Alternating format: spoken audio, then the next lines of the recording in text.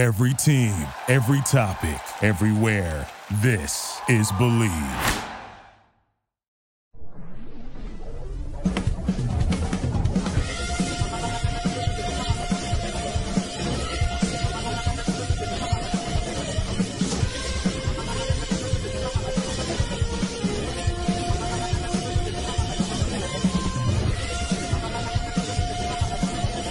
It's time for the Bleed Lows Podcast with your hosts, Alonso and Juan, Alicia Del Valle, and the babyface gimmick in the sky, Roger. Bienvenidos, señoras y señores, to another episode of the Bleed Lows Podcast. This episode of the Bleed Lows Podcast is brought to you by BetOnline. BetOnline is your number one source for all your betting needs. Get the latest odds, lines, and matchup reports for baseball, boxing, golf, and more. BetOnline continues to be the fastest and easiest way to place your wagers, including live betting, and your favorite casino and card games are available to play right from your phone. Head to the website or use your mobile device to sign up today and get in on the action. Remember to use the promo code BELIEVE, B-L-E-A-V, for your 50% welcome bonus on your first deposit. BetOnline, where the game starts. And joining us on the carne asada for the very first time is the Dodgers shortstop, Miguel Rojas. I say he's the Dodgers shortstop because he's the guy who's been playing shortstop the most for the Dodgers. Miguel, ¿cómo estás? Todo bien, todo bien. Gracias por tenerme aquí. It's a pleasure to say hi to all the fans out there and have the opportunity to be on the show. Miguel, I wanted to start off first with that because things for you at the beginning of the year changed, right? When you signed with the Dodgers, did they tell you the plan was that Gavin Lux was going to play shortstop and that you would play either backup or you'd play multiple other positions? Or how did that change from what the Dodgers initially told you and then when Gavin Lux got hurt in spring training? Yeah, that was in the initial plan when they trade for me. Andrew Freeman, before even the trade was down, he called me and he asked me if I'm okay moving to a different role in my career. You know, I was gonna sign an extension with the team to be the utility guy. You know, they were ready to give that opportunity to Gavin Lux to play short every day and to Miguel Vargas to play second base every single day. And I feel like they wanted to have a guy behind them that can play the positions, you know, like just in case something like that happened. And I mean, unfortunately for Gavin and for the organization, because I mean, we would love to have Gavin right now in our roster. He went down, you know, in spring training, and that's when the doors opened for me to play every day at shortstop, something that I've been doing for the last 5 years of my career. I knew I did it in Miami, but I just wanted to do it here, you know, and prove myself that I can play for a team that is going to be a winner and it's going to fight for the World Series. And playing shortstop in this environment is one of the best things that ever happened in my career. Playing shortstop for a full 162 game season is a pretty tall order. So Gavin Lux gets hurt, and then you're told, hey, you're going to be playing shortstop now. Do you change how you prepared in that season? Do you go, okay, I got to change my regime now because I'm going to be at the sixth spot for a lot this summer? No, to be honest with you, the preparation starts in the off season. You know, I always prepare to play 162 games, regardless of what my role is going to be.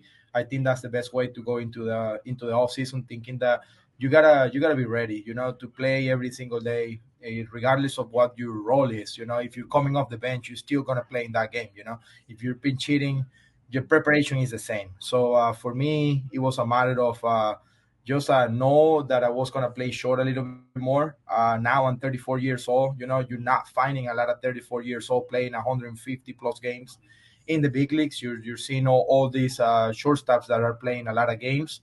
They play they're on their like early 30s or even younger than that, you know. And I feel like that's one of the things that I've been so proud of myself that I'm able to do that. And I'm happy that I received the opportunity, and nothing changed. I was just ready to play. So Dave Roberts has told us a lot, and we hear this from other players, that there's really good chemistry on this team, that you guys really, really like each other. And it seems like it's obvious when we see you guys play on the team. I mean, you guys look like you guys are having a lot of fun, but I feel like you interact kind of like with everybody. Has that just your personality? ¿Te gusta convivir con todos? You just like to be like the ultimate host? That's how I approach my kind of my role in the team. I grew up next to a lot of players that they were like are really good leaders. Like I grew up playing next to Adrian Gonzalez. I grew up playing next to Martin Prado, and guys like them kind of taught me how to be a complete leader in the clubhouse, not just on the field but off the field as well. Like maybe we all know that we have our core of players. We got our superstars. We got our Freddie Freemans, we got our Mookie Betts, we got our Clayton Kershaw, we got our Will Smith, and all those guys. But you need more than that when you're playing a full season to make a team. And I feel like when they acquired me, they weren't just acquiring a shortstop; they were acquiring the whole package that Miguel Rojas has been developing throughout all these years. That you guys might not know until this year when I got here, and my production is go beyond just like the offensive number or the defensive number. I like to take responsibility on being a leader in the clubhouse. Like keeping everybody loose, trying to keep everybody on that good vibe that is gonna take us to the next level, because this team is talented enough to play baseball, but it's in our disposal if we want to have like something that we want to remember forever. And that's what like my personality and what I trying to do off the field, on the field as well. When I talk to the pitchers, when I talk to my teammates, when I trying to make everybody else better, I think that's what you're getting from Miguel Rojas that a lot of people didn't know before. I loved last night's game in that ninth inning when Evan Phillips was he was having a little bit of a rough time there, and they had a mound visit. So when you come in from shortstop, what are you telling that pitcher that's going to help him finish off that inning? Yeah, a majority of the times it's like when you're a pitcher and you're standing there in the middle of the line, in the middle of the diamond, with not like so much help right there with you, you probably feel alone, and you feel like you have to take control of the situation and strike out everybody and get out of the jam by yourself. And I feel like more of the times I just say, hey, we're here behind you, let them hit the ball. Your stuff is really good. Trying to give him a little bit more of confidence that probably they lost it on the moment just because of the situation, and let them know that we're behind them and we're gonna be there for them if they need a ground ball. We just turn a double play to end the game. And I think that's the best advice or the best message that you can send across. Miguel, you guys got some new teammates from the trade acquisition, and it really seems like you guys are hitting on all cylinders right now. You guys got Amed Rosario. You guys got Quique. To me, it's no coincidence. The team is playing better the minute they started adding Latinos to the roster. I mean, this is a show. We are all Latinos here on there, but when you have guys like that, they always say that, the Latinos bring that kind of energy to a team. Is it true in saying it's infectious? Like when new guys like Amed Rosario and Quique come to the team and they already feel comfortable just being themselves, is that just a product of who they are, or it's you guys as a team welcoming those guys in? Well, kudos to the organization that are been doing a great job adding the right pieces that we need. I think that's the top of the line. When you have an organization that are in line with what's going on in the clubhouse and with the players, I think it's so much better playing that way. And in Los Angeles, we know we have a Latin community, like we have a lot of Latin people that love Kike Hernandez from his time here. And getting a player like him that is like completely unselfish, like, he's going to come here, he's going to play all over the diamond. He's going to be doing what he's been doing so far, and Amed Rosario has been playing shortstop for his team the whole year, and he's moving to second base and he's adjusting. He's working really hard in the pregame to be a really good second baseman, and that's how you keep winning. Adding those pieces, they know what they come here for, and everything started with the front office. Like management of this team is true to the players. They always tell them what the expectations are, and I feel like that's why everybody kind of bring the best of them when they have the opportunity. I want to be respectful of your time, so I want to wrap up the series, this interview, with a series of rapid fire questions that we do on this show. On this show, we're all about the Doyers, we're about Los Angeles, but we're about la cultura. You have looked very comfortable at the plate as of late. You look like you are very comfortable and you're swinging away. You hit that home run, which was your first home run of the series of the season, and to me, there's a term that nosotros los mexicanos usamos, que es te vamos a quemar la garra. And they were doing that a little bit to you in the dugout, in the fact that they gave you the silent treatment. But I remember you saying after the game that you didn't care, that you were going to celebrate. You knew they were going to do something. How was that experience walking into that dugout going, I don't care what you guys do to me, I'm going to enjoy this? Yeah, the thing is, like, I'm one of the first one that give people a tough time when situations like that happen. I'm the prankster kind of on the team, and I have to take it. If they gonna give something to me and they're gonna give me the silent treatment and all that, I need to be prepared for that. And it was genuine that I start dancing, because we have this our dancing celebration when we get to second base, and when we hit homers in the dugout. So I said, you know what, I'm gonna start dancing right here. They're gonna have to join me and celebrate with me. So I just start doing it. I remember Doug say something like, "Look at your teammates, look at what they're doing to you." And I say, "I don't care. I'm just gonna start dancing. They're gonna have to join." So it was fun, man. I've been waiting so much for that moment to hit my first homer. I understand having been a really good season offensively for me, but I can look at the past, like batting average and everything that happens in the past already happened. So I'm looking forward to these last couple months of the season and the playoffs. So I'm pretty positive that things are going to start changing for me. Miguel, you mentioned you're the prankster on the team, but there's those people that they love to dish it out, but they can't take it. Are there anybody on that clubhouse that loves to dish it out but can't take it? Are there people that you stay away from, that you go, no, I'm not going to mess with him because he doesn't know how to take a joke? Yeah, I feel like there's people like that when you're in an environment where you're every single day you're like next to 30 other people. Like, not everybody's gonna be on the same mood.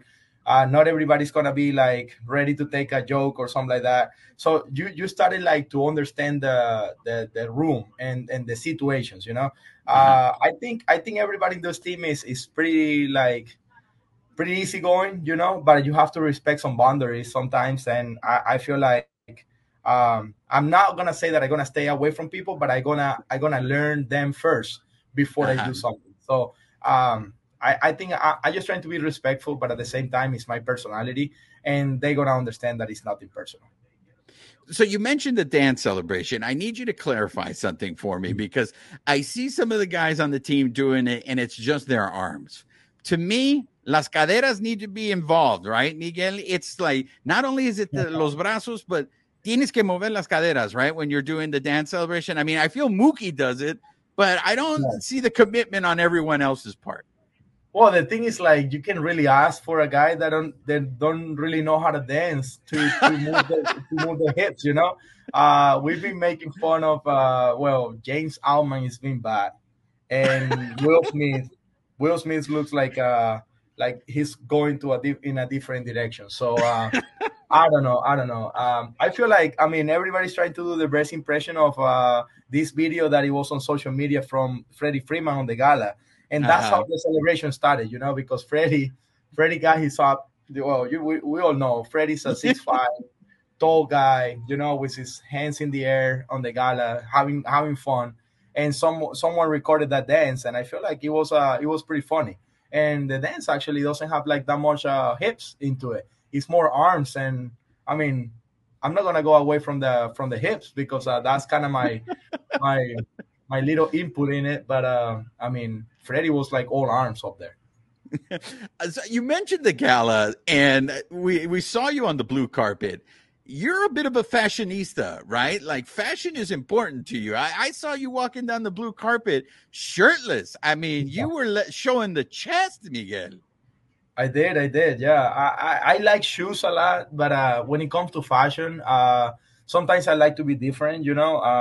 I feel like that's one of the things that I expose my personality that way. You're gonna see it on the field. I always like wear like different color shoes, batting glove, different color batting glove, and I try to like keep it that way, and that's kind of my personality, and that's how I actually express it.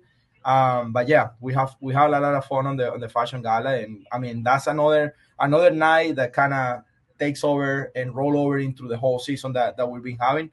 That everybody was there having a good time. When they saw me shirtless, it was like it was funny, and we talk about that for like a full week.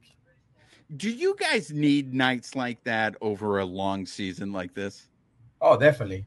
We get together almost every time that we hit the road. We get together as a team once a road trip, and we go for a team dinner.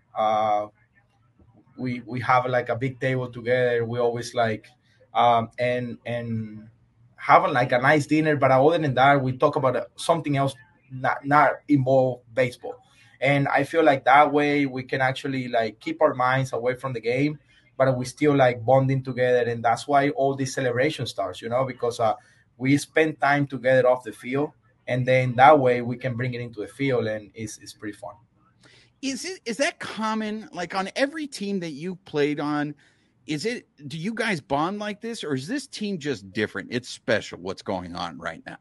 It's different. Definitely, for me, I've been in two organizations my whole career, but you always try. You always trying to do it, but sometimes it feels like it feels pushy because Mhm. not everybody's on board.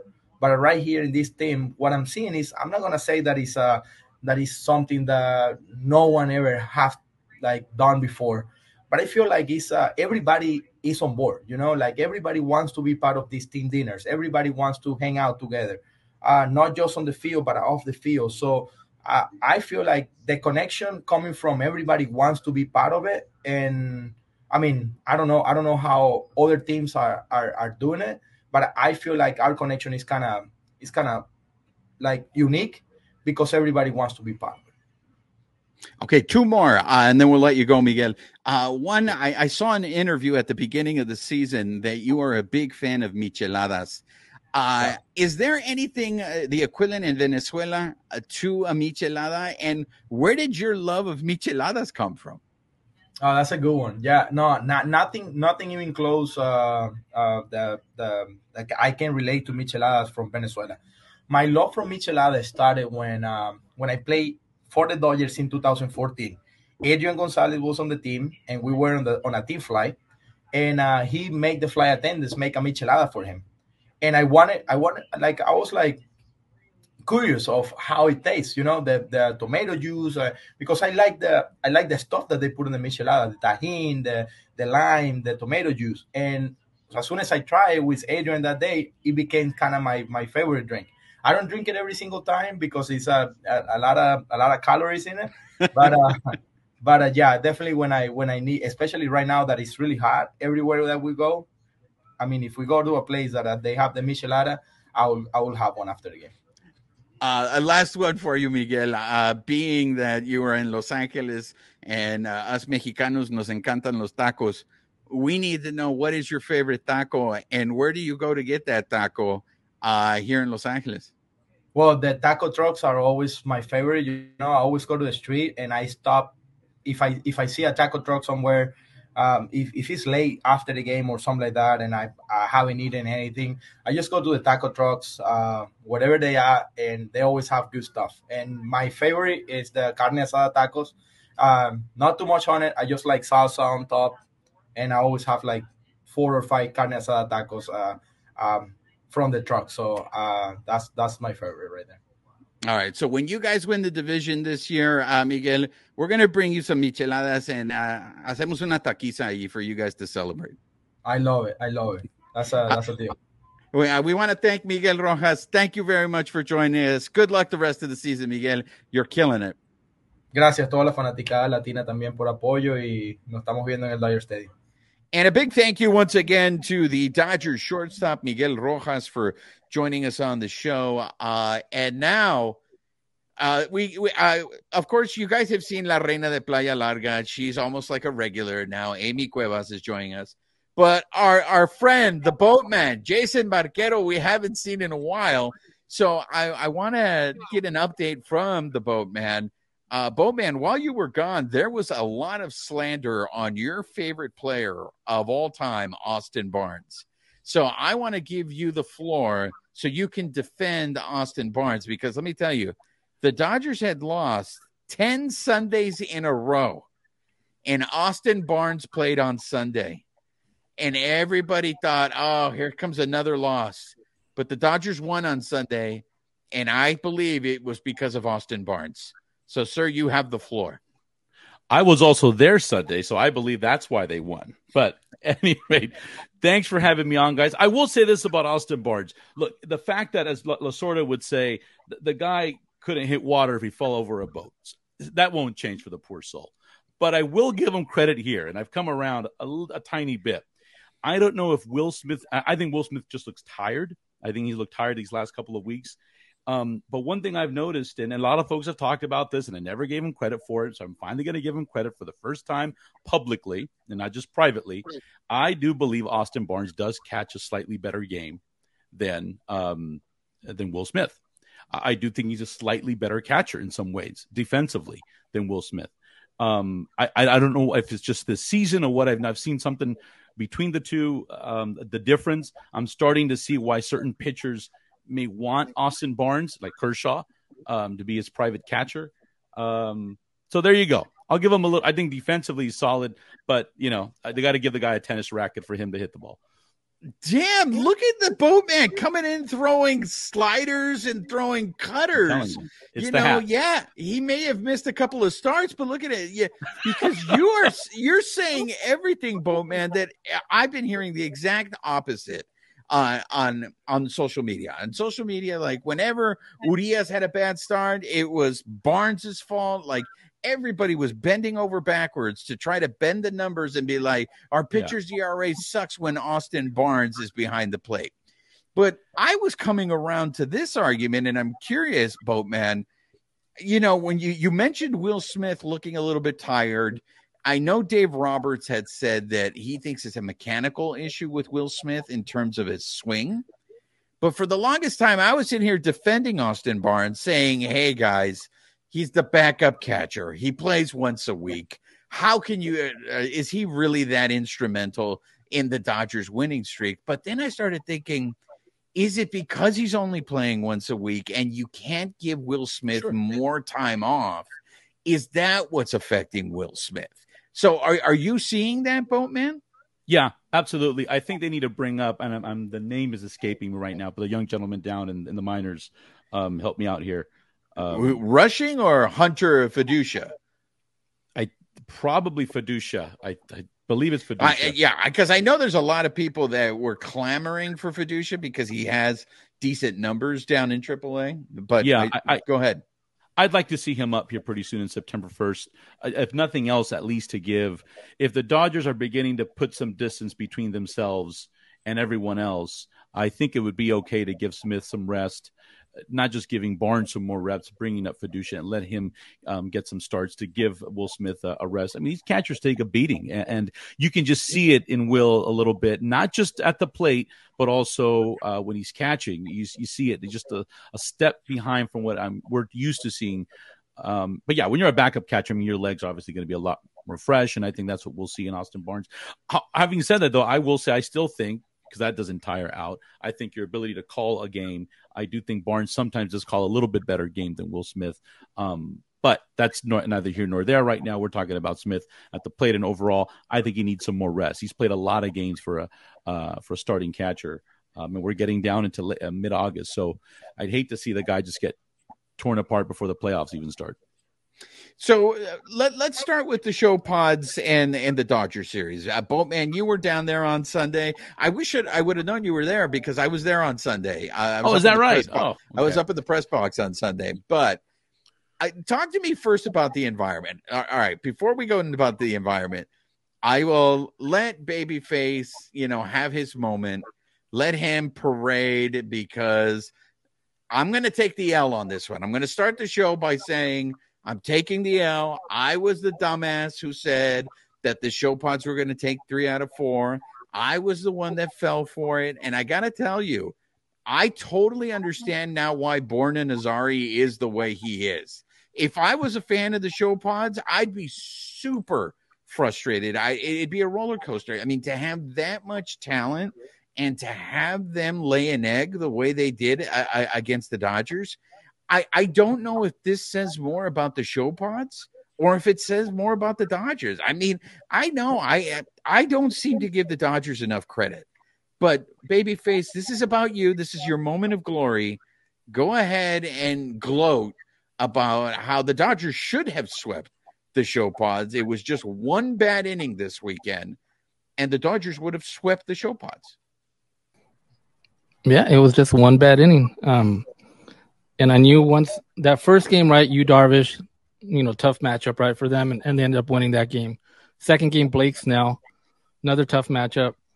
But that was Blake Snell's worst game, I think, in, like a month or something like that. And, they had a high pitch count on him. He was out, the fourth inning or something like that.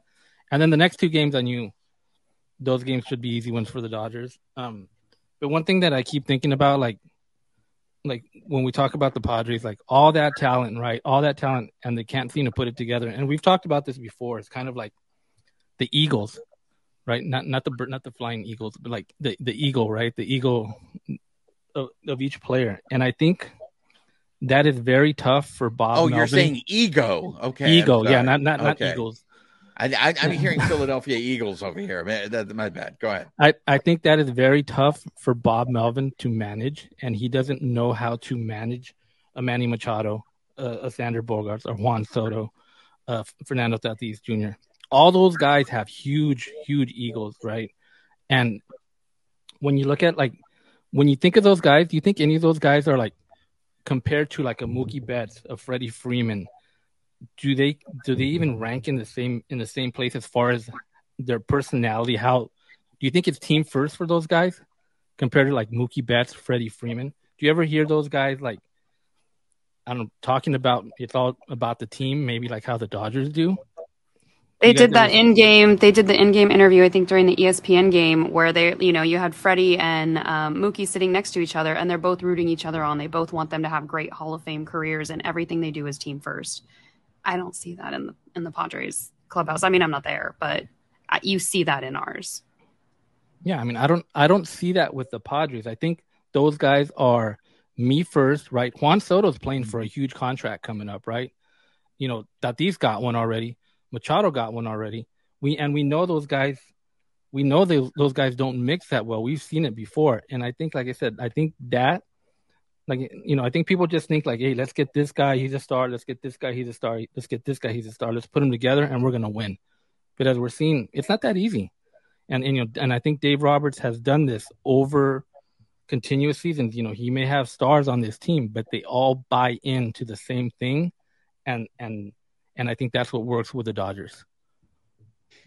Reina, so you agree then with Babyface that the show pods are just all in it for themselves? There's no I in team except if you're the show pods. I think they could probably learn a thing or two from our clubhouse. Not being in theirs and not seeing the actual dynamic, it doesn't seem like they have the cohesiveness that we do. And also, since we're giving Babyface his credit, he did go with 2-2 on the split for San Diego, but he did have his ghost pick of maybe 3-1, so he gets half an imaginary point. Yeah, don't humor him on this bullshit of his. It's half of an imaginary point that when we were talking his revisionist. When we were talking in my Borna, head, it's like he's fucking Donald Trump over here. It wasn't. When we were talking to Borna, you know what? I take it back. When we were talking to Borna, I said 3 out of 4. And later when we did our picks, I said I just went safe there. But when we were talking to actually Borna, I said 3 out of 4.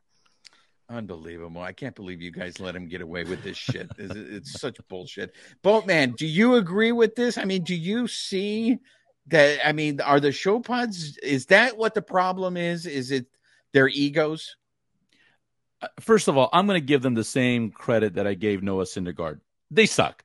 Look, the Juan remembers that episode. So look, here's the deal.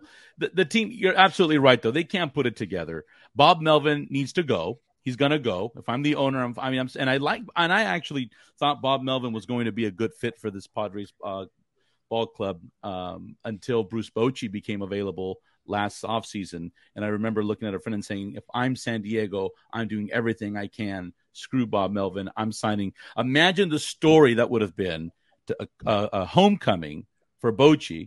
I think the last guy that took him to the World Series, if I'm correct, 98, whatever that year was, right? Not to mention what he did with the Giants, but to bring him back to San Diego with this much talent, and look what he's doing down in Texas. Now, Texas is a very talented ball club, but to exactly what Roger said, and I couldn't agree with him more, yes, it's how do you manage superstars? It's what Joe Torre was very good at.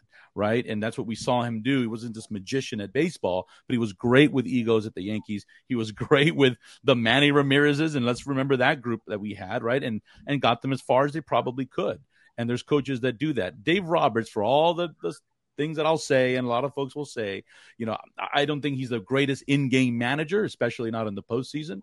But I do think what he does really well, and I'm very, very serious here, is exactly that.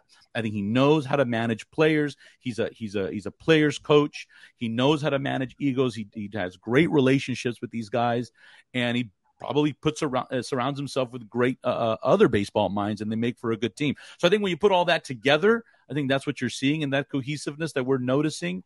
But yeah, look, Manny Machado is who he is. We knew who he was. There's a reason why he's not a Dodger, and we're seeing it now down south. He's just an egomaniac.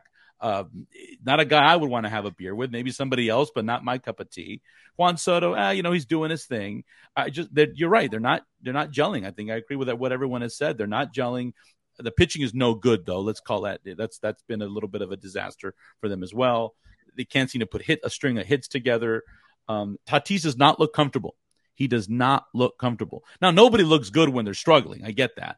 But he hasn't looked comfortable since he's come back. Something's going on there.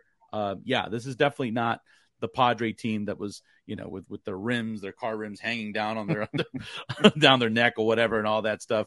No, I mean, I'm loving it. Don't get me wrong. I'm glad it gives them a humble pie, and they deserve it. And look, here I am. I remember when I was on this show, guys, and I'll move on. I'll make this last point. I did not think the Dodgers would be sitting where they are right now, and here they are, and they have overachieved. It's the first time I can say, in my opinion, in many, many years, maybe in a decade, that I think the Dodgers have actually, or over a decade, that they have actually overachieved some expectations, and I think a lot of folks' expectations of where they're at right now as we're sitting here on August 9th. And the Giants have been the surprise, but they're hanging in there. But, the Padres, there's a lot of issues there. I think we're going to see them implode here in the offseason. I will not go as far as to say that they have an ego problem. I'm not going to sit here and pretend that I watch the show pods every day and that I know enough on that team to say that it's an ego problem. From what Borna told us, those guys just don't win close games. And that's the difference. And if you look at that series, Monday was a very close game. It took their bullpen having a meltdown. Saturday and Friday's games, you could reverse them very easily. The Dodgers bullpen had a meltdown the same way that the show pods had a meltdown on Friday. Now, Saturday, unfortunately, Dick Mountain, we all love Dick Mountain, but Dick Mountain is 158 years old, and he's out on the mound. If the Dodgers didn't, wail on him the way they did, then you'd probably be sitting there, what the hell's going on with the Dodgers? And then on Monday, the Seth Lugo thing, I want to transition into this because after the game, Seth Lugo had said, and stop me if you've heard this one before, because I feel like this is something the Dodgers have to deal with a lot. Seth Lugo said, he got asked, did it feel like they knew what was coming? And Seth Lugo had said yes. So it turns out Seth Lugo was accusing the Dodgers of stealing signs from second base. All of this is totally defendable because Seth Lugo was not covering up the ball when he was putting it in his glove. So anybody who was on base from second base, even the third base coach, Dino, anybody on the field, I think, could have seen the grip that he was using. And this is what baseball players are supposed to do. They're supposed to analyze this so they can figure out what pitch is coming. Right. So the fact that Seth Lugo did that, but Don Mattingly has said this before when he was with the Marlins of Miami, when the Dodgers one weekend, when they just completely destroyed. Damn it, babyface! I'm forgetting his name. Who's the Marlins ace who stole Julio's Cy Young, according to you guys? Do you remember? Now I'm drawing a blank too. Oh my gosh, I'm drawing it. Well, anyways, Mattingly, the Dodgers had basically just destroyed the ace of the Marlins. And Mattingly had said, well, they knew what was coming. Those guys are good. So I want to give credit to the Dodgers. The Dodgers do a good job of scouting other teams and figuring things out. So Alcantara, Juan. There you go, Sandy Alcantara. Yeah. There you go, Sandy Alcantara. Thank you. The Dodgers, they deserve credit for that. This is why they're as good as they are, is they study these guys and they're able to figure these things out. So you got to give them credit for that. So this is my bad. I should have known that when they have Dick Mountain and Seth Lugo pitching the last two games of the series, the Dodgers had at least a very good chance of just breaking even there. Reina, what did you think of Seth Lugo throwing shade at the Dodgers in terms of the stealing of the signs? I mean, if he's going to be frustrated, he should probably look more towards his own team. They've had some challenges. They've also thrown some shade our way, done some unsportsmanlike stuff to us throughout the season. So, I don't know, just look inward before you start, I don't know, saying stuff about other teams, especially if they were stealing signs from second base. Totally legit. It's part of the game. Boatman, what would you say to Mr. Lugo, who was leaving pitches right over the plate? And I mean, these are major league hitters. They're going to hit that stuff. Yeah. Well, I'm getting on my feed here that Noah Syndergaard just announced he's changing his name to Dick Mountain. Back to that game though, what I will say is this. It's a great name. Yeah. Now, was he the one that threw the grand slam? The Betts hit the grand. Okay, folks, look, this is a simple, junior high baseball. You're down on the count as a pitcher, 3-0. You put it right down the middle to a guy named Mookie Betts. What did you expect? I expect even a high school kid to be able to sit on that after someone gave him the green light that was going to happen. You don't need to steal a sign to know at 3-0 with the bases loaded, he doesn't have anywhere to go but to put one at least on the corner, but he put it right down the middle. Well, shoot, man. I mean, what did you expect? So, no, that doesn't take any – you're not stealing signs or anything like that. The other thing, too, the Dodgers have – what's made the difference this year and why I'm beginning to think that this team could end up doing something special is they're loaded with veteran hitters this year. They're when you get past the fifth, the fourth or fifth batter, they're maybe not the sexiest names you're going to get out there in baseball or so, right? Once you get past Mookie Betts and Big Mountain could be a sexy name, but anyway, but you get past down that lineup. But guys like Peralta, guys like that who are just they're veteran hitters. They're tough outs. Every single one are tough outs. It's the first time I've seen a ball club that can the Dodger ball club made up like this. And let's call it what it is. When you got Freddie Freeman and Mookie Betts at the top, I mean, a 1-2 punch that's been incredible. They've played every penny that they're worth this year and then some. They're hard outs. This team is tough to get out. That's why they're I believe they're second in the league, right? In home runs in baseball, if I get that correct. I think it's the Dodgers. And so they're not they're not reading pitches. They're just smart hitters. That's what I'm trying to say. They're smart hitters and they're going to be tough outs. They're going to strike out once in a while. I mean, if you're Muncy, you're going to be striking out a lot, but even a guy like him, he's got a lot of power and he comes through. No, they're not. They're just smart. It's a smart veteran lineup mixed with a couple of young guys that I think it's going to give them some trouble in the postseason. Other teams some trouble. Babyface, you were there on Monday. I mean, you saw it. I mean, he went through their lineup in the first 3 innings. I think he was 9 up, 9 down. So all of a sudden it's that fourth inning where things completely changed. But now it was those guys were looking at him for the second time in the lineup. What did you see on Monday? What did you hear? Yeah, I mean, I think what it is too is after he was questioned, right? Did they know what was coming? He's like, yes. Like he starts putting out there that C word, right? Cheating, right? Like, and people hear cheating, right? But they don't understand that this cheating is a part of the game, right? When a guy picks up signs, they're not using any technology; they're just using the human eye. They're picking up signs. That's right. This is not cheating, though. But that's what I think he tried to put out there, like, and I've seen it where people are saying like, "Oh, Dodgers are cheating, blah blah blah," right? Trying to give him that rep when they're not cheating, right? I mean, it's a part of the game, and like if you're a major league pitcher and you don't know how to change your signs for one, if they're picking up the signs or where he's showing them the grip, I mean that's on you. And Absolutely. and I think the Dodgers came out that fourth inning, they were down. The previous inning they gave up 5 runs, right? So they come back, they're down 5, and they got to start chipping away, right? Yeah. So they start, I think Peralta, the first guy, gets a single, and then they just start getting a couple hits, and then there was a couple doubles. Next thing you knew, it was 5-3, right? And then 5-4, and then Mookie hits that grand slam, and then they just took off from there. But yeah, I mean, I think, like Dave Roberts said, I think it's just an excuse. He had a bad inning right there, and I don't know. And I've heard a lot of Padre fans are complaining like they should have took him out before he even faced Mookie.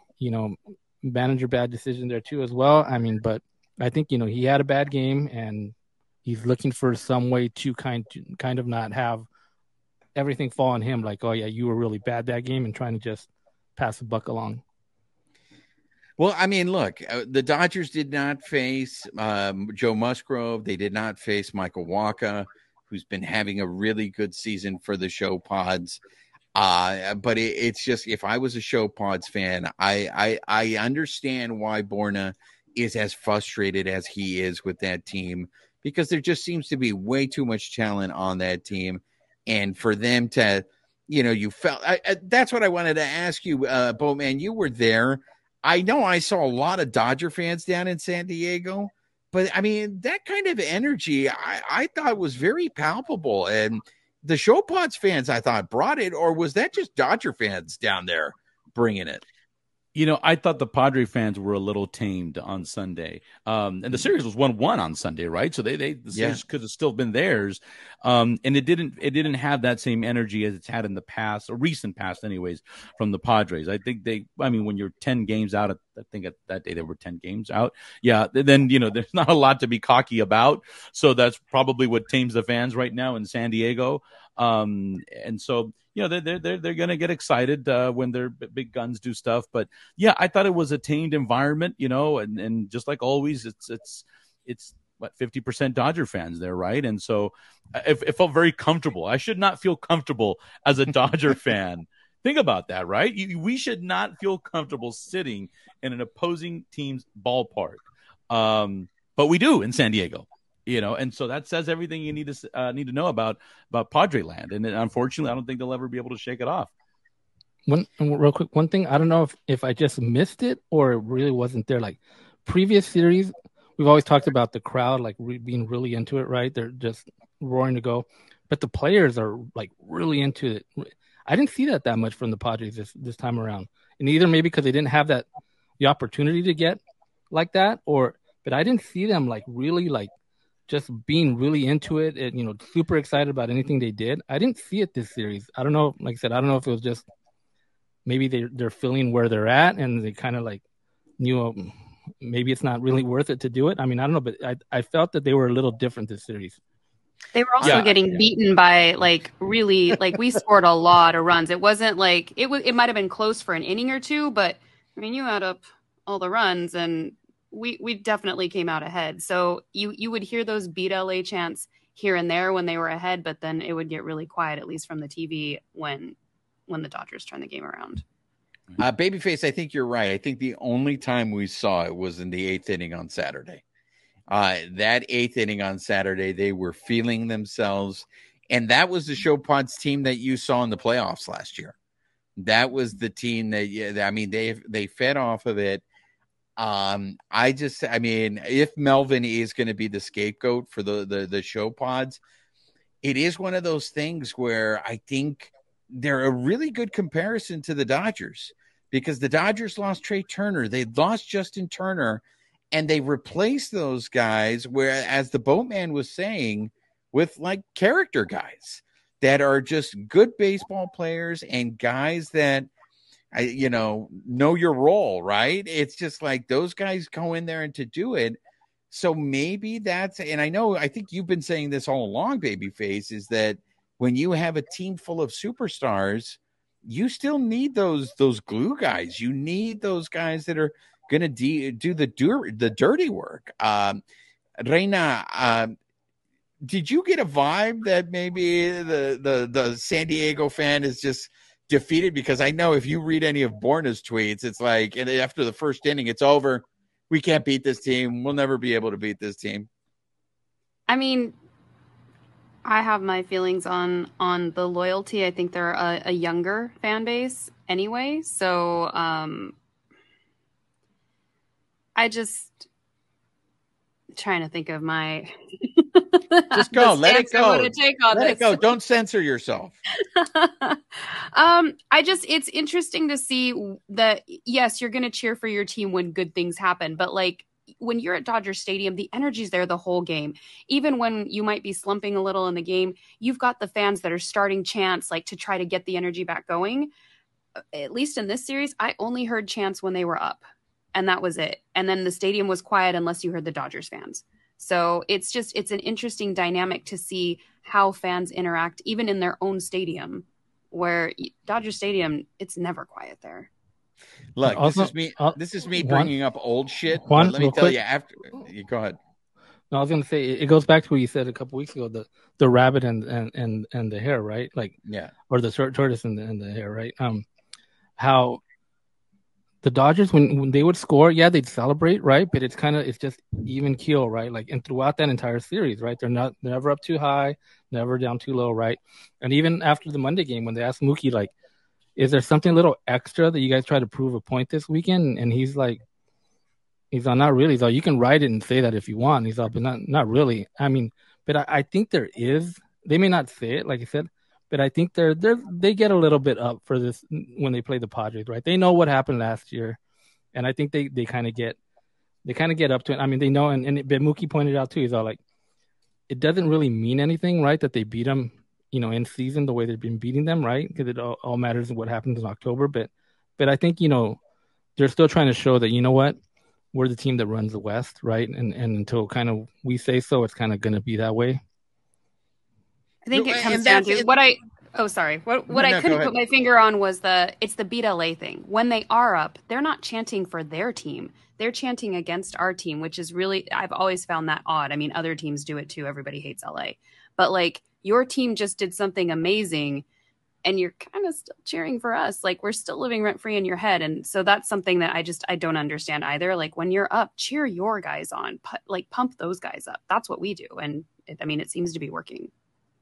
Well, that's to me what was the most frustrating thing about this weekend, and that is, how the hell did they lose to this team last year in the playoffs? How did they get a gentleman's sweep? Like, you see this, and you're just like, how the hell did they lose? And that's what's so frustrating to me. I want to segue real quick because there's some updates that I want to get your guys' opinions on this. First of all, so the Dodgers signed this 19-year-old Korean that on social media people were losing their mind, going, because again, the Dodgers made this move where they just basically traded these two people to the Medias Blancas, and they did it just so they could get an international trade slot. Next thing they know, they get this 19-year-old kid. Here we go, ladies and gentlemen. Join the game with me. Hyun Suk Chang. I totally butchered that. Hyun Suk Chang. Okay. Hyun Suk Chang. I'm just going to keep saying it. Hyun Suk Chang, who's supposed to be, even though nobody's seen him out here, he's supposed to be this great stud, and I already saw it over social media. We're going to have Ohtani. We're going to have this guy in the rotation. And, she and Bobby Miller. And I even saw someone put in Dustin May in there. And I was like, bro, you got to let go of that Dustin May dream. Unfortunately, that poor guy is just has one of the is just cursed. But when you guys hear signings about 19-year-old kids who haven't played one day in the major leagues, Boatman, are you excited about Hyun Suk Chang? When you say it like that, I am, Juan. I don't have a good comeback. I do, but I'm going to leave it alone. No, look, the thing is here. I'm excited about the kid. Although I heard someone say today, he's going to be great in 3 to 4 years. Look, I have a problem with that, but that's a larger discussion about baseball. They love to have these guys stuck in the minors forever. In soccer, I mean, out of the womb, if they can play, they're going to be out there at 18, 17, 19. And, I have my theories behind that, but they love to let them sit there and cook and baste and all that stuff until they're ready to go at 24, 25 years old. And not have to pay them real money. Right, exactly. So, yeah, we're not going to see him this year, although you could make an argument he can't be any worse than some of the pitchers we got on our own roster. I really don't think so. And so could he have an effect? Absolutely. And I think he probably would be better than half the ones that we got already, at least for a quick minute until they figure him out. But the politics aside and all that won't allow a player like that to come up because they got to pay their dues and all that neat stuff. But who knows? He might be ready in a year. He could impress. Kershaw came up at a very young age. Of course, he's Clayton Kershaw. Not everyone's a Clayton Kershaw. But I'd like to see more of that, instead of waiting until they're 23 or 24. Reina, how excited are you? Can you say it with me? The name or how excited? Yeah, I the am? name. I want to hear you say it. Hyun Suk Jang. There we go. How Very excited good. are you about that? I mean, it's a signing. It might be a couple years before we see him. It's great if he develops, but unless he's going to start next year, yay. If we get him, that's great. I'm still not really on the Ohtani train, so we're still going to need to bolster pitching next year, and that's kind of where my focus is. Boatman, you have to know that La Reina does not subscribe to the Shohei Ohtani show. She doesn't want to watch that show. She's not a fan of that show. I am ready to co-host it with Juan. I am all about the boat. Get on the boat. Get on the boat. Oh, that's a new segment. That's another segment.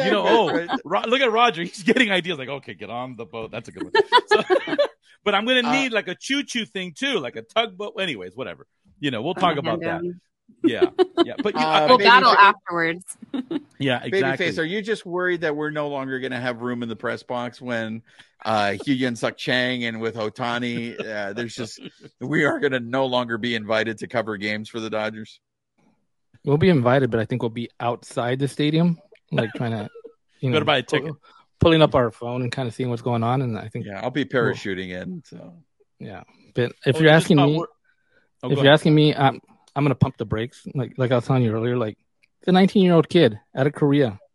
I mean, he was projected to be their number 1 draft pick in the KBO. Okay, great, but out of Korea, like. Who was the best Korean pitcher that's come out of Korea? Chan-Ho Park. Chan-Ho Park. Okay, decent career. Hyunjin Ryu, decent career. Do you think there's better Japanese players that came out? Well, that's it. You bring up a very interesting point because I think Shohei Ohtani's really been the only one that's really made a mark. The other ones I think have been serviceable, but for a very short amount of time. I don't think they've had the longevity except for Ichiro. Because Ichiro is there's been there's been more success. There's been more success from Japanese players than there's been Korean players. So that's why I'm kind of like, I don't know. I mean, if this guy comes and he's like this great pitcher, awesome, right? But like I said, he's 19 years old. He's gonna go through the minor leagues. It'd be like 3-4 years until he makes it to the big leagues. I mean, so who knows? I mean, it's just like them drafting a high school kid in this year's draft. That's that's pretty good. But we won't know. And and like I said, the competition is different in Korea than it is in Japan, than it is in the US. So we'll see until he comes over and he's here. And if he lights out, like I said, awesome. But like I said, we don't know. We don't know anything about him, and we'll see how he progresses. And we'll see. Hopefully, like everybody's excited, and hopefully he's a guy that can slot right into that Dodgers rotation in a couple years. With Shohei and Bobby Miller and those guys, and we'll see. Before you guys add me with this Hyunjin Ryu love, I just want you to know, ask Tim Belcher if Jan Ho Park, because I think Jan Ho Park, he really kicked it into a new gear against Tim Belcher. So if anybody gets that reference, 2 shows nightly at the Pacoima Hilton. Anyways, other news, Walker Buehler has threw in Arizona today, and then Blake Trinan threw in Arizona today. So again, this is starting to feel like deja vu to me.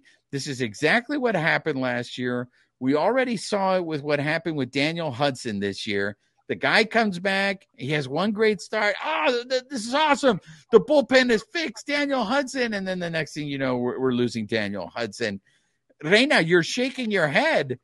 The way these guys are talking about Walker Buehler and Blake Trinan, they are now saying it's a given. It's now no longer a hope.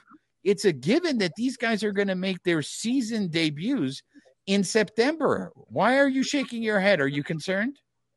Yeah, Doc said today that the outlook was good for Buehler to be on track for September, but we talked about this a couple weeks ago. I think it's concerning that you'd be able to ramp up Walker to that level in September when we're going to be, going head to head with the last of the teams, either, trying to knock people out of the wild card running or whatever.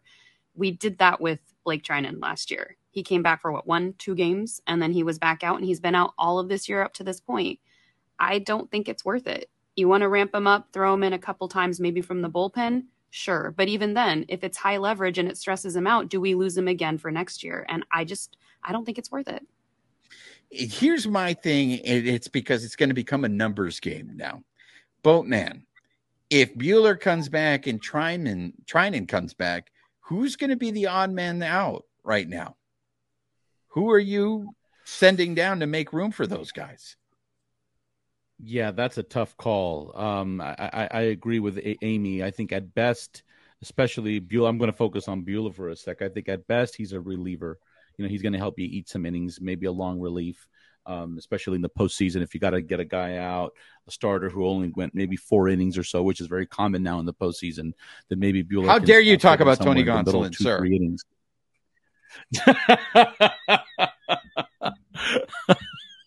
Yeah, I think. Well, you answered my question. I think it is Tony Gonsolin. That ends up. I mean, that's not going to happen. I don't know who's going to be the odd man out on that one. That's a tough call. Yeah, that's it's. But someone is going to have to go. I mean, Buehler is going to take a spot. We know that.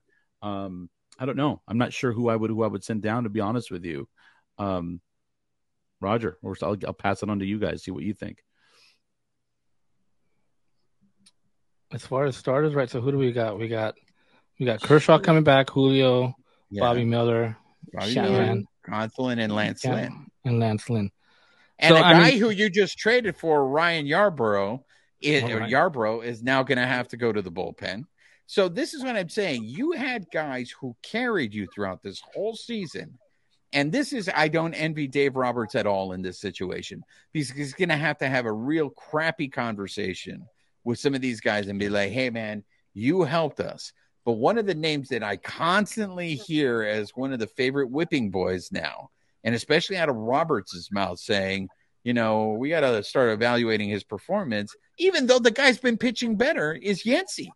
Yency had one bad outing. So this is what I'm thinking. Vesia's got to be on the chopping block, right? Ferguson. Yeah. I have more faith. I know you guys are all having a meltdown because of that bad game that he had, but he's been pretty consistent the whole year. I mean, his ERA is under 3. Yeah. So, I mean, the problem is if you send Ferguson down, that's a lefty. I would send down Vesia before I would send down Ferguson. Right? I agree. And this is just assuming that Buehler and Trinan can stay healthy, because Reina, I agree with you. I think there is that fear. You're going to bring these guys, and now they're going to go to playoff intensity in like less than 60 seconds. What is that going to do to their bodies? Which I want to get a really quick update, Babyface. What's going on with Gonsolin? You had said when you were down there that Roberts had into it that he's not healthy. It seemed like it. He was talking in his pregame presser, like there's other issues he mentioned, like with him, but they're not going to get into it. Like, so it seems like something's been nagging him maybe the entire year. But to me, it always goes back to it. Like I've said this many times, it seems like he has one bad inning, right? Like really one bad inning, right? He had one bad inning that game, 5 runs. And, and after the game, he kind of just blew it off too. He's all like, one bad inning, whatever, it's whatever. But it seems like also too, when you're talking about whipping boys, he might be the guy too that maybe they'll say like, hey, you know what? We'll put him on the IL, and then Walker Buehler takes his spot because he's the guy that struggled the most. Over his last 6 or 7 starts, he's given up like 5 or more runs, right? Yeah. So maybe it is Gonsolin. They have to. Maybe they're waiting for Walker Buehler to come back, and now they have. They can put him on the IL for a little bit and kind of see if he can figure things out or get healthy. Whatever it is, but I think as far as starters, I think. Walker would slide in for Buehler, but Walker would slide in for Gonsolin, but Walker's only going to probably do like as an opener, maybe like 2 or 3 innings. That's what I'd see him doing. Mm-hmm. And then on the relievers, you got Vesia. Vesia, I think, has to go, and they just brought up Chin Gonzalez too, so I think he'll probably be on the cutting block. That's true. Well. That's true. So that's assuming that Treinen can stay healthy, and that's also assuming what's he going to look like, when he comes in here. But it's very interesting because all of a sudden, let's say these guys do start playing well. I think people were complaining about Friedman's trade deadline. This team could look very, very different. Speaking to what the Boatman was saying, that hey. This Dodger team might be able to do something special this year. Reina, you so politely raised your hand. The floor is yours. Just a quick shout out to Kike Hernandez and all the haters out there. He is currently hitting .317 as a Dodger. So for everybody who was like, oh, his batting average is not great, he has been killing it out there. And he's been moving around the diamond. He's been in the outfield. He's been in the infield. He's played third base, I think, a couple times. So just throwing that out there. That's all. And there you go. The president of the Kike Hernandez fan club just chimed in. Welcome to the show. I want to wrap up because this weekend is something very special that's going to happen. It's special to us here on the show. For you guys who have listened to us for the longest time, you guys all know we all stand for Fernando Valenzuela, and we had been advocating for years for the Dodgers to retire his number. And this weekend, it's finally going to happen. They're going to retire his number, and it's going to be a whole weekend of it. It's going to be Friday's going to be the ceremony. They keep saying, get there early, be in your seats by 6 o'clock. Saturday, they're giving out a bobblehead, and then Sunday, they're giving out their World Series ring. I expect Friday is going to be a little of emotional, but I don't know. This is now 40 years since Fernando Mania. Does he resonate with the young kids? Even though I see so many people wearing Fernando Valenzuela jerseys in that stadium, is this weekend going to be just for the veteranos? Or do you think, Boatman, this is going to resonate with? I expect it to be an emotional weekend, Boatman. What do you think? And are you going to go to any of the games this weekend, Boatman? I can't this weekend, but I will say this, though. I think it will resonate. And I see what you're saying. It's a different generation now, and we're many years apart. We're decades removed from Fernando Mania. But the Dodgers have done an amazing job, as good as they can, over the last 30-plus years, I guess, of continuing his legacy, reminding fans of who he is, what he's done. I mean, I think the fact that he's still been employed with the Dodgers this time, so he's a face that's not, oh, wow, there's Fernando. I haven't seen him in a while. It's not that, right? It's a figure that we've seen consistently. He threw out the first pitch with Vince Scully at the World Series in 2017. I mean, he's been right up there. And so there's a lot of he's a legend that I think even younger kids, they're hearing it from their older brothers, they're hearing it from their uncles, from their fathers, from their moms, and it's and I know it sounds very cliche, but it's very true. I mean, my mother-in-law probably once or twice a year, every year, and she says, I haven't been to a game since Fernando pitched, and she'll talk about Fernando, and she'll ask about how the Dodgers are doing right now. And then she'll tell a story about when Fernando pitched. And that's just the honest to God truth. I'm not making that up. And so you hear that growing up, and he deserves it. It's long overdue. He means a lot to this city. And what else can you say? I've always thought the Dodgers actually should be doing a better job of honoring their players. I'd love to see more statues. I'd love to see more jerseys and things like that. But we're seeing it now as of late, and I commend them for doing that. I think it was long overdue where you see other cities and other towns do that. I mean, when you've got Steve Garvey's name hanging up in Petco Park. Yeah. I mean, because I think San Diego has like 3 or 4 legends or something. I mean, I mean, they have some great ones, but outside of Trevor Hoffman and Tony Gwynn and some of the other ones, but and you can go on and on. Anyways, I can go on about that. I'm just really excited, really happy for the culture, for us, for the city, for him. He represents so much, and it's exciting. It'll be exciting. Reina, I know we're going to have more. We're going to probably talk about this in our next episode, our reaction of being there. But Reina, how many games are you going to be there all weekend? Yep, I'll be there all weekend in my seats Friday, Saturday, and then I'll be in the press box on Sunday. Do you think it's going to be emotional, or is it just going to be one of those? I mean, I think like you were saying, the generational part, it's probably going to be more emotional for the people who remember or were alive back then or had a tie to like your father who, whatever, for whatever reason. The younger kids, it may not be as emotional. It may be more of a celebration of like, wow, that's really cool. We're celebrating this historical figure. So, but I think either way, I think you can be emotional. I'm probably going to cry. I'm going to bring tissue, but I'm also going to be really happy for him. So I think it'll be both. Babyface. Are you bringing tissue? I'll have my handkerchief with me. But yeah, I mean, I think we discussed this when we had Fernando on the show. I've seen every year, like you'll see Fernando go to spring training, and you'll see young kids go up to him, like young kids that obviously weren't alive 40 years ago, right? And they still go up to him, right? And I think it's because their parents, their uncles, their grandparents, whoever it is, right? They taught them like, hey, this is Fernando Valenzuela. This is what he did. This is what he means to the city. And I think that's why, like I said, he's one of those guys that I think transcends all that time. Like people still, like I said, young kids, 10 years old, they see Fernando Valenzuela and they know who he is. And I think there's not many older generation, like that gets kind of lost. But like with Fernando, I think it's still there and it's going to continue. And especially now that 34 is going to be hanging up there, right? You look up and you see 34, right? And you'll be like, who was 34, right? Right. It opens the door to, hey, you want to know who 34 was? I'll tell you, this is who 34 was. He's like Vince Scully. He's like a family member. Like right. To some people, he like whether Vince Scully was on the radio in your house or on the TV, Fernando, he's a household name, and it's especially like the Latino culture, like he was a household name. So he's more like family to some people. I ain't gonna lie, I'm fully expecting to be bawling. I mean, I was bawling when Vin Scully was giving his speech at the end of his last broadcast at Dodger Stadium when he addressed I was the crowd. there too. Yeah.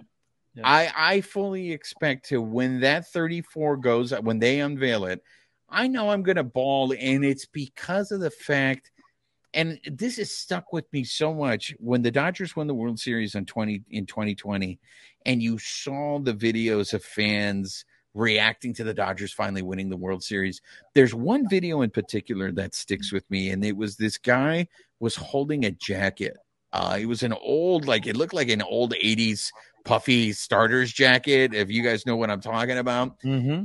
And I'm sure that it probably, I don't know if it was a father or a grandfather. It was some article of clothing from someone, I think, that was very special to him. And the Dodgers win, and he just immediately hits the floor crying. And that to me is Dodger baseball. It's not the actual sport of playing baseball. To me, Dodger baseball represents the family in the sense that we all get together as family and we watch the game. And the reason why I'm a Dodger fan is because of this man. Because I sat there watching the games with my dad and my grandfather. And the reason why they watched this guy was, hey, there's a Mexican out there. There's one of us. There's one of us, and we got to support him, and we're going to be Dodger fans. And this is an organization that broke the color barrier with Jackie Robinson. This is an organization that brought you Fernando Valenzuela. That, to me, is what the Dodgers are. You know, they are people that speak to what Los Angeles is. And that's why it's going to be a very emotional moment for me. And just as I timed this perfectly, just as I finished the speech, the Dodgers just swept the Diamondbacks of Arizona, the Serpientes. And wow. So nobody won. This is a perfect segue to our picks. Nobody won our picks last week because the Dodgers ended up going 5-1. The person who came closest was Simeon, who, you know, immediately came out with 6-0. The Dodgers are going 6-0. That, you know, they let you down, Simeon. You were so close. So let's segue into our picks. The listeners, our viewers, are still in the lead. They have a 1-game lead over me. They have a 2-game lead over Babyface. La Reina got on the board, so she's trailing. She's got some catching up to do. But the next series of picks, they got 4 against the Rockies of Colorado, and then they got 3 against the Cerveceros, right, Reina? The Brewers are in town next week. Yep. So, Boatman, we haven't heard from you lately, so we're going to go with you with the picks first. In that series, I think I'm going to say they're going to take 2 out of 3 from Milwaukee. And I'm going to say that I think they're going to split against Colorado. So I'm going to, okay. I hope I'm wrong, but I don't know why I get this. So that would be 4-3. 4-3. All right. Let's go to the ladies' line. Reina, what do you got? I think they're going to take 3 away from Colorado and then 2 from Milwaukee. So I'm going to go 5-2. All right. I think the Dodgers, something is happening with this team, and there is no way they are not winning 3 out of 4 in Fernando weekend. There's no way it's, and then I don't know. I mean, these trade acquisitions, but you know, Miguel Rojas joined us earlier and he told us, I mean, this team genuinely they like each other. They like playing for each other. Yeah. And I think this is all what you guys are saying, that maybe this is what's missing from other teams, is that these guys sit there and play for each other. So I think there is an energy on this team that they're going to go on a run if they're not already in the middle of a run. And so I have them going 5-2 as well. Babyface. Trust yourself, Babyface. Okay, so I'm gonna go. I mean, the Rockies are horrible, right? What are they, like 20 games back or something like that? I don't know. Right. They got eliminated on opening day. I stopped paying attention. So they're gonna sweep the Rockies, and then they'll take 2 of 3 from the Brewers. So they're going 6-1. 6-1, coming in strong, Babyface. All right, so Dodgers won, right? Yes. So remember the D-backs weren't they tied at All-Star break? They're like 10 games back now, too, or 11 games back right now. The D-backs went through something, so go ahead, take your victory lap again. Who said take that your was victory lap? Right? Who said that was going to happen?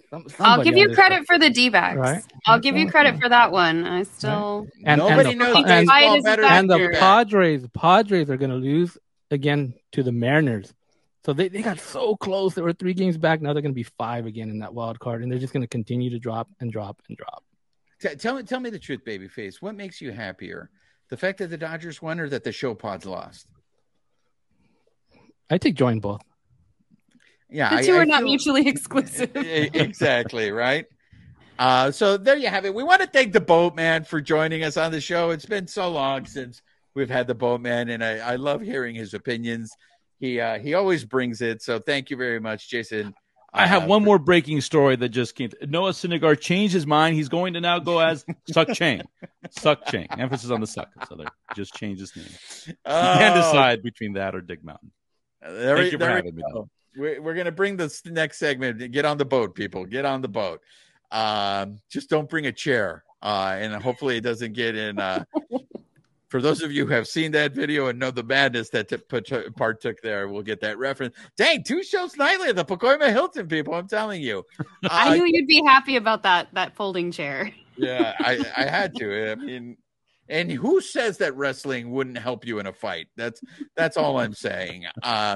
So make sure you guys are subscribed to the podcast. Make sure you're subscribed to our YouTube channel. We're dropping a lot of content on the YouTube channel. Yo ha sido su servidor Juan Ramírez, de parte de mis colegas Jason Parquero, la reina de Playa Larga, Amy Cuevas, Babyface. Nos vemos para la próxima. This episode of the Bleed Lows podcast has been brought to you by betonline.ag, where the game starts. Thank you for listening to Believe. You can show support to your host by subscribing to the show and giving us a 5-star rating on your preferred platform. Check us out at Believe.com and search for BLEAV on YouTube.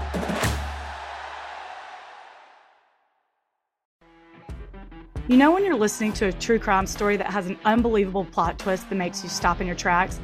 That's what our podcast, People Are the Worst, brings you with each episode. I'm Rachel. And I'm Rebecca. We're identical twins who love true crime cases that make you say, didn't see that coming, and we hate the people responsible for them. Listen to People Are the Worst now on Apple, Spotify, or wherever you get your podcasts.